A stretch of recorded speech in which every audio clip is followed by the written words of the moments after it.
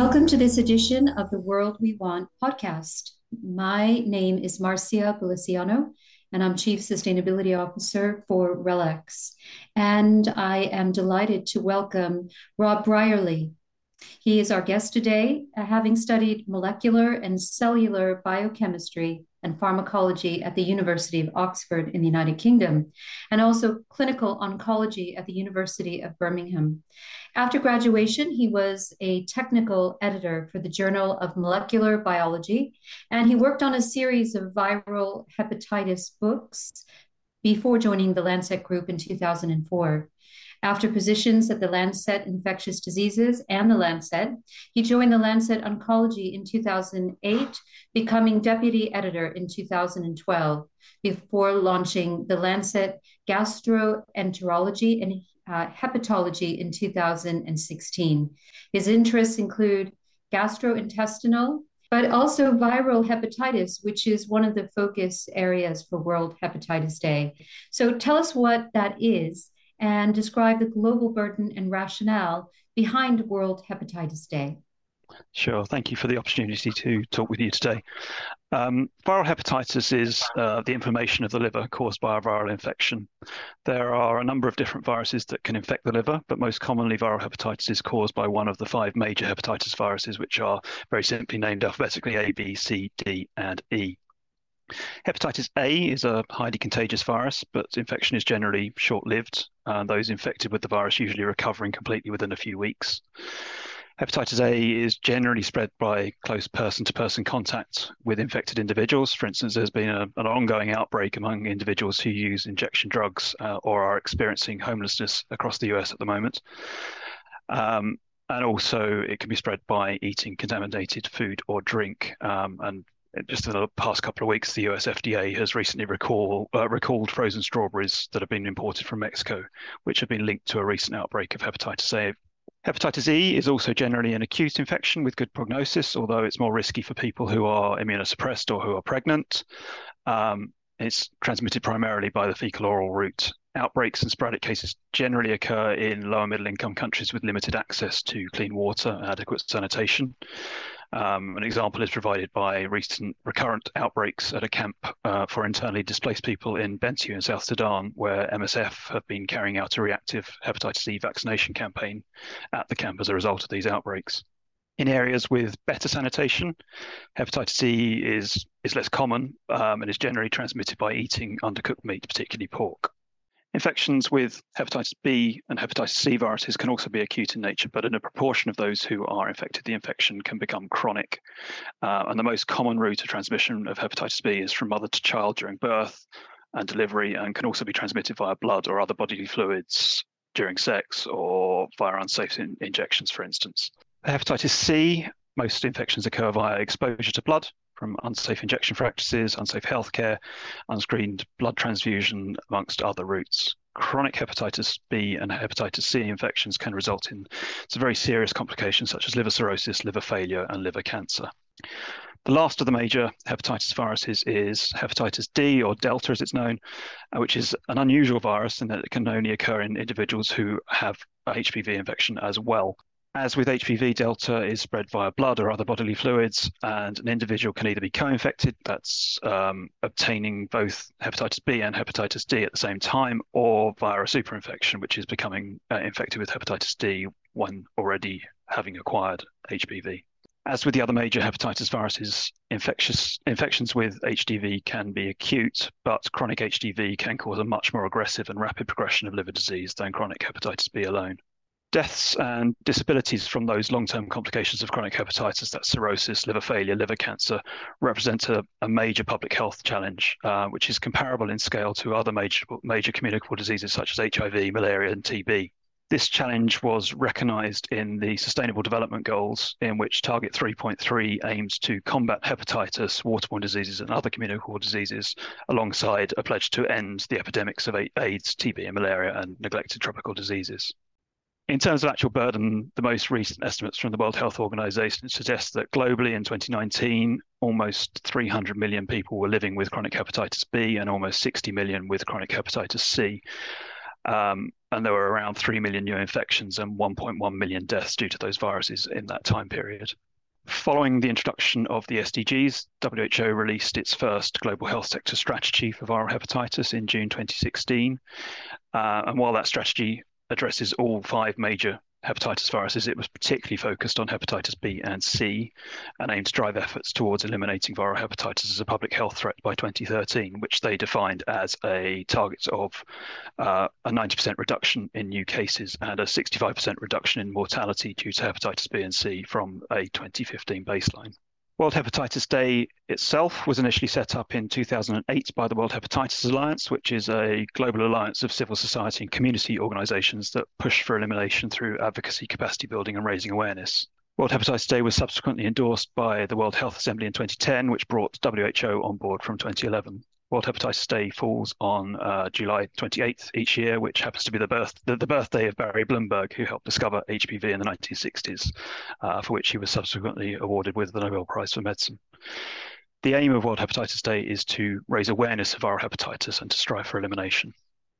Thank you for that, Rob. The theme is quite interesting because it is we're not waiting, and it's meant to highlight the social injustice and inequity caused by the current lack of action on hepatitis elimination and focus on the positive action needed to get on track to meet the 2030 elimination goal, which, as you've said, is connected with the UN Sustainable Development Goals, particularly SDG 3, good health and well-being. So why do you feel this theme of urgency is so important? I think that focus on urgency is incredibly important. While we've certainly made some progress towards elimination since the elimination targets were first set in 2016, this progress has been much slower than we'd originally hoped for, and has also been knocked off course somewhat by the COVID-19 pandemic. What's particularly frustrating is that we have effective tools to make substantial progress. For instance, we have antiviral regimens that can cure the vast majority of individuals who have chronic hepatitis C. And while we can't yet cure hepatitis B virus, we do have effective treatments and vaccines that can prevent new infections.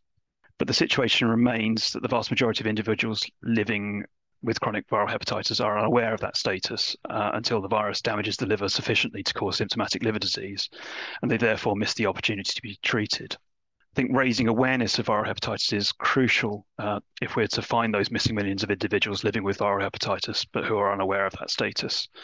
And part of that problem is a lack of political engagement with viral hepatitis elimination, but other factors such as stigma are at play. For instance, there's a perception maybe that liver disease is self-inflicted or the result of practices that are deemed to be socially unacceptable. And there's also very much a financial barrier to this. The majority of the burden of viral hepatitis is shouldered by low and middle income countries in Africa.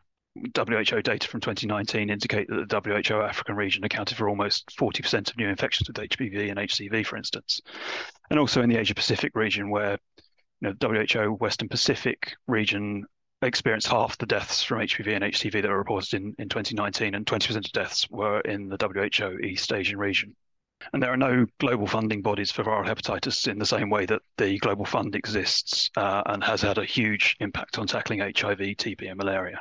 This year's theme for World Hepatitis Day of We're Not Waiting serves as an urgent call to accelerate elimination efforts.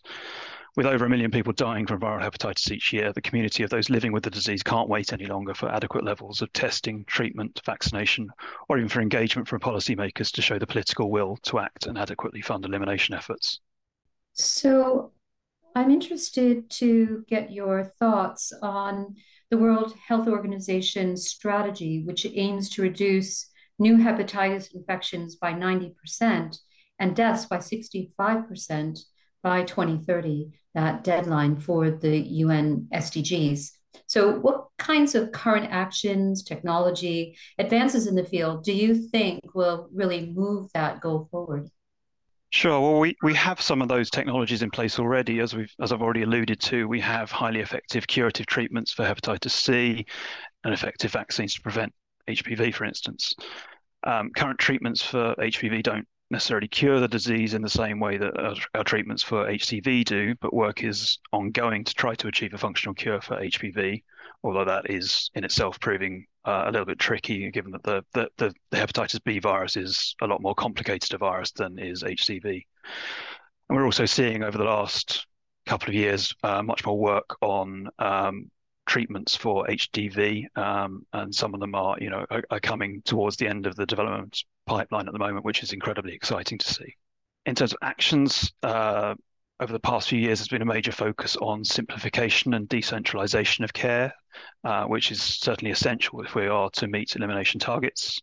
Scaling up of testing and treatment will require expansion of services, ideally with testing and treatment available at the same site rather than having to go elsewhere to pick up treatment or after a certain delay. With decentralization of care from specialists, for instance, in tertiary hospitals to lower level facilities, ideally integrated into existing services such as primary care or harm reduction services. Task sharing, for instance, that's delivery of testing, care and treatment by appropriately trained and non-specialist healthcare workers will also certainly help scale up of elimination efforts.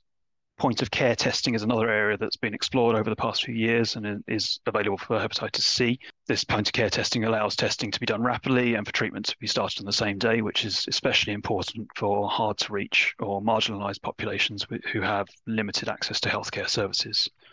Efforts need very much to be focused on similar simplification of care pathways for hepatitis B if we're to be able to achieve elimination by 2030. In terms of other actions, I think there are also lessons that we can learn from COVID-19 and can be brought to bear on accelerating efforts towards elimination. Certainly people are much more familiar with self-testing, for instance, which is possible for viral hepatitis and could help increase diagnosis and linkage to treatment. Responses to the pandemic have also shown that government attention, policy and resources can be made available when there is a clearly recognised need for them and a compelling argument can be made for them. And this really underlines the importance of advocacy in pushing viral hepatitis up the political agenda. Thank you. And we know that viral hepatitis impacts, as you said, some of the world's most marginalized and disadvantaged communities the hardest, including indigenous populations, refugees, people who are incarcerated, those who are drug users. So, what stigmas, taboos, or barriers do you feel affect care for marginalized populations? Sure. As alluded to earlier, stigma is a major factor that needs to be addressed as we work towards elimination of viral hepatitis. As with other bloodborne viruses such as HIV, individuals living with chronic hepatitis are affected by social stigmas involving negative preconceptions or stereotypes and a general lack of knowledge or understanding of how the viruses are transmitted. This is seen, for instance, by high-risk groups such as men who have sex with men, people who are incarcerated, or people who inject drugs, for instance. This stigma can prevent individuals wanting to engage with healthcare in the first place and also occurs against a backdrop in which access to screening, vaccination, and links to stable long-term care are often not available or provided in a systematic fashion. Similarly, minority ethnic groups can feel sidelined by clinical services or might feel disengaged and marginalized, while migrant populations in high-income countries can face discrimination and have to navigate unfamiliar healthcare systems, which clearly represents a barrier to their engagement with testing and treatment. But there are also structural barriers in place. For example, despite clear evidence that the drugs that we use to cure HCV work just as well in people who inject drugs as in people who don't, access to those treatments can be restricted through substance use or sobriety requirements. For instance, in the US, providers are required to counsel potential patients about substance use issues before initiating treatment in 8 states, while substance use restrictions before or during treatment, including abstinence and mandatory treatment for substance use disorder, is required in 6 states. There's no need for these barriers to remain in place, and they serve only to hamper elimination efforts. Thank you. And when we consider that World Hepatitis Day provides an opportunity to really step up national and international efforts on hepatitis in order to encourage actions and engagement by individuals, partners, the public, it will serve certainly to highlight the need for a greater global response. SDG 17 is partnerships for the goals, and I wondered what partnerships you've seen develop that you feel might move society toward the 2030 hepatitis elimination goals. As I mentioned earlier, there's no international funding body for viral hepatitis in the same way that, for instance, the Global Fund exists for HIV, TB, and malaria, which has forced much more collaboration and partnerships to occur within the viral hepatitis movement. And the community has had to develop more innovative financing mechanisms. The launch of the Hepatitis Fund in 2019 has been a major step in that direction. The fund provides funding to support national and subnational strategic plans to be developed to guide viral hepatitis program implementation. Most recently, the Hepatitis Fund has hosted, in collaboration with the Clinton Health Access Initiative, a high-level resource mobilization conference, which has acted as a global call to action and to increase financial and political commitment to hepatitis elimination. A major outcome of that meeting was an announcement of a pricing breakthrough that has effectively reduced the cost of treatment for hepatitis C and hepatitis B for low and middle income countries. In that agreement, a 12-week course of a pangenotypic regimen for treatment of hepatitis C will now have a ceiling price of $60 per patient per course, which represents a 90% reduction from the initial costs of these drugs for HCV when they first became available in 2016. And a ceiling price of $2.4 per 30 tablets or a month course has been established for tenofovir disoproxil, which is one of the major treatments for hepatitis B, which brings its price in line with that for its use in HIV treatment. I certainly hope that this move will go a substantial way to reducing the level of funding needed by countries to eliminate hepatitis and truly spur progress towards elimination. I think we're also witnessing an increasingly confident voice from civil society led by the World Hepatitis Alliance and a willingness for different groups to work together to amplify messaging and apply pressure. We've seen this working most recently with a campaign to encourage Gavi, the Vaccine Alliance, to restart their support for rollout of support for hepatitis B birth dose vaccine programs. Gavi had promised to include hepatitis B birth dose vaccine programs in their support in their 2018 strategy, but then that was put on hold alongside a number of other initiatives as a result of COVID. But it was fantastic to see, after months of sustained campaigning from numerous groups involved in ending viral hepatitis, that Gavi has recently recommitted to supporting HPV birth dose vaccine rollout. I think the importance of this access to support for the HPV birth dose vaccine is put into perspective by the fact that sort of only 17% of newborn babies in the WHO African region receive a timely birth dose of the HPV vaccine. And given that 70% of infections with HPV occur in Africa, this support is a major boost to elimination efforts. So I think there have been some positive movements and there are reasons to be hopeful. But we are 7 years from the launch of the 2030 elimination targets, and only 7 more remain before that 2030 deadline. There's certainly no more room for complacency, and we really can't wait any longer to act on viral hepatitis. Thank you, Rob. You make a very compelling case for support. So you mentioned about this cost reduction in the treatment. That is really exciting. Is that then, is that preventative or that is after a diagnosis? And how many courses of the drug that you mentioned are necessary, just to understand the true cost of what is required? So the treatments are for individuals who've had a diagnosis. In terms of hepatitis C, a short 8 to 12-week course of the treatment should be enough to cure the patient of their infection. For hepatitis B, we don't yet have a cure for infection, but treatment with tenofovir will control that disease and greatly reduce the risk of complications in the longer term. It's a lifelong treatment after that point at present, but there is work ongoing for more effective treatments that will essentially create a cure for patients. Given how much disease there is in the world, and the need for treatments and the primacy of research to lead to new treatments with limited resources, how should states, how should funding bodies allocate resources across these very worthy need for support?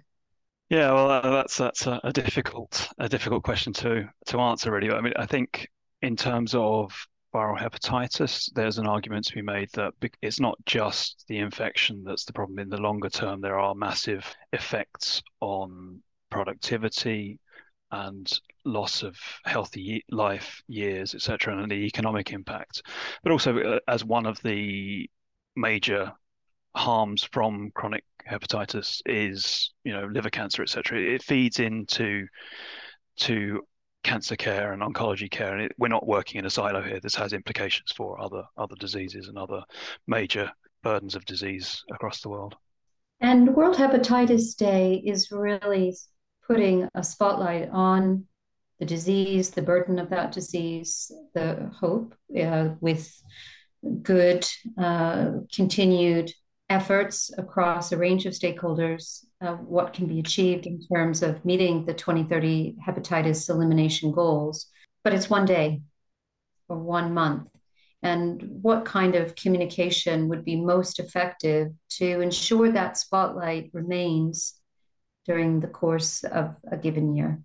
I don't think there's any one particular message that would do it over the course of the year, but I think there just has to be the sustained focus on it, and not to give up, not to get disheartened by lack of progress. You just have to keep chipping away and saying we can't wait any longer. We only have 7 years before we have to meet these WHO targets, and we can't wait for that engagement from policymakers and elsewhere to really push for that. There needs to be a consistency of messaging, I think, rather than any one particular thing. We just constant make sure that it doesn't drop off the agenda.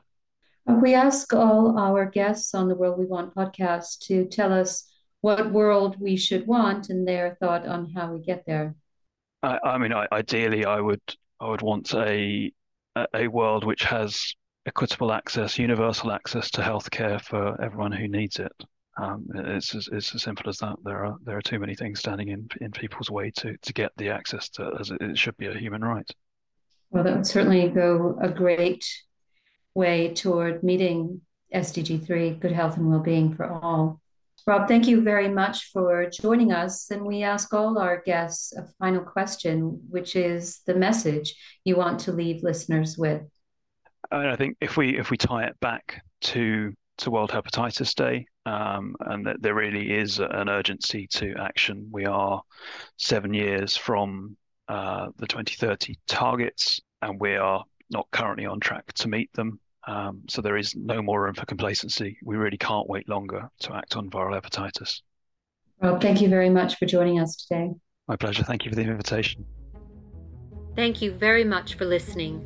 If you'd like to discover more conversations about how to build back better to achieve the global goals, see leading-edge news, science, law, and business content on the RELX SDG Resource Center at sdgresources.relx.com.